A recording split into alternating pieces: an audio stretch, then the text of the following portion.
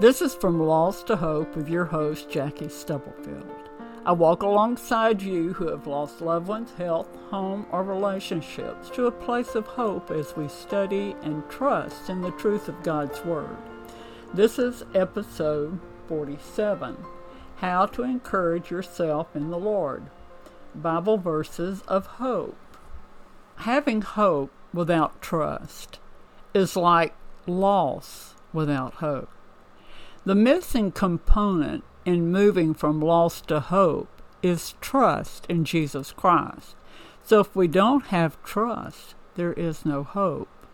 Therefore, loss is without hope. This lesson, How to Encourage Yourself in the Lord, Bible verses of hope. We're all hunting hope, especially when we're going through a tough time.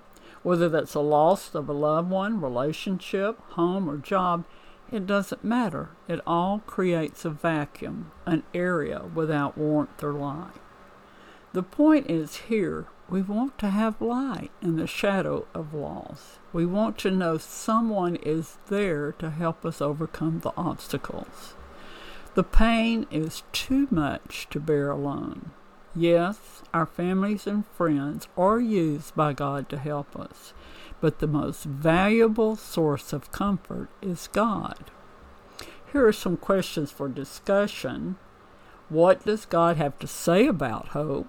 How does the Bible define hope? What does God promise about hope? What does the Bible say about hope in difficult times? How do we put our trust in God? What does God say about hope? 1 Peter 1:3. Praise be to the God and Father of our Lord Jesus Christ. In His great mercy, He has given us new birth into a living hope through the resurrection of Jesus Christ from the dead. We should always be ready to praise the Lord. There is nothing like expressing our gratitude and honor to God. It lifts our spirit as we focus on Him. 2, God is merciful. He has given us a new birth into what? Living hope, not a dead hope. 3, what is living hope based on? The fact that Jesus Christ arose from the dead and gave us eternal life. 4, this is where trust comes in. Our hope cannot be living without the death, burial, and resurrection of God's Son, Jesus Christ. We have to trust in Him to have true hope. How does the Bible define hope? Romans 8:24-25. For in this hope we were saved, but hope that is seen is no hope at all. Who hopes for what they already have? But if we hope for what we do not yet have, we wait for it patiently. To trust in, wait for, look for, or desire something or someone, or to expect something beneficial in the future. That's Baker's Evangelical Dictionary of Biblical Theology. Hope is looking forward to something we really want. If we already have it, hope has been realized. When we have lost a loved ones, as Christians, we are hoping to see them again. This encourages our heart and gives us peace. The connection here is trust. As we hope to see them again, we are trusting Jesus Christ and His promise that this will happen. 1 Thessalonians 4:13-14. Brothers and sisters, we do not want you to be uninformed about those who sleep in death, so that you do not grieve like the rest of mankind who have no hope. For we believe that Jesus died and rose again, and so we believe that God will bring with Jesus those who have fallen asleep in Him. What does God promise about hope?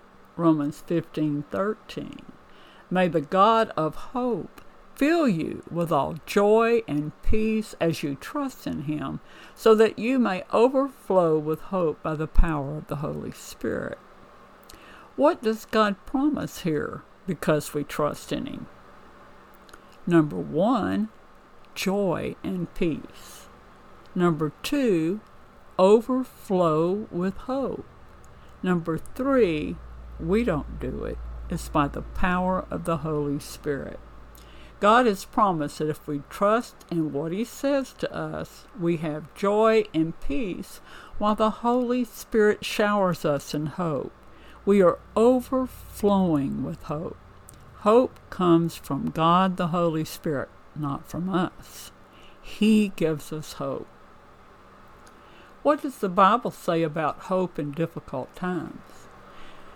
1 Peter 5:10, and the God of all grace, who called you to his eternal glory in Christ, after you have suffered a little while, will himself restore you and make you strong, firm, and steadfast. And then Romans 5:2-5, through whom we have gained access by faith into this grace, in which we now stand.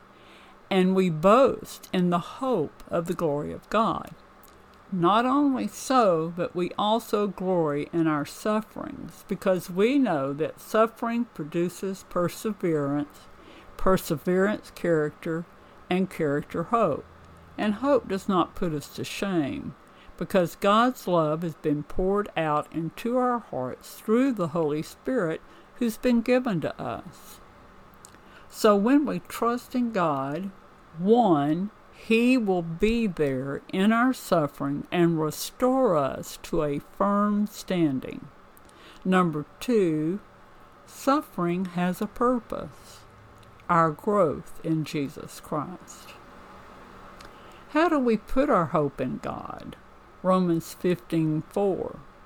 For everything that was written in the past was written to teach us, so that through the endurance taught in the Scriptures and the encouragement they provide, we might have hope.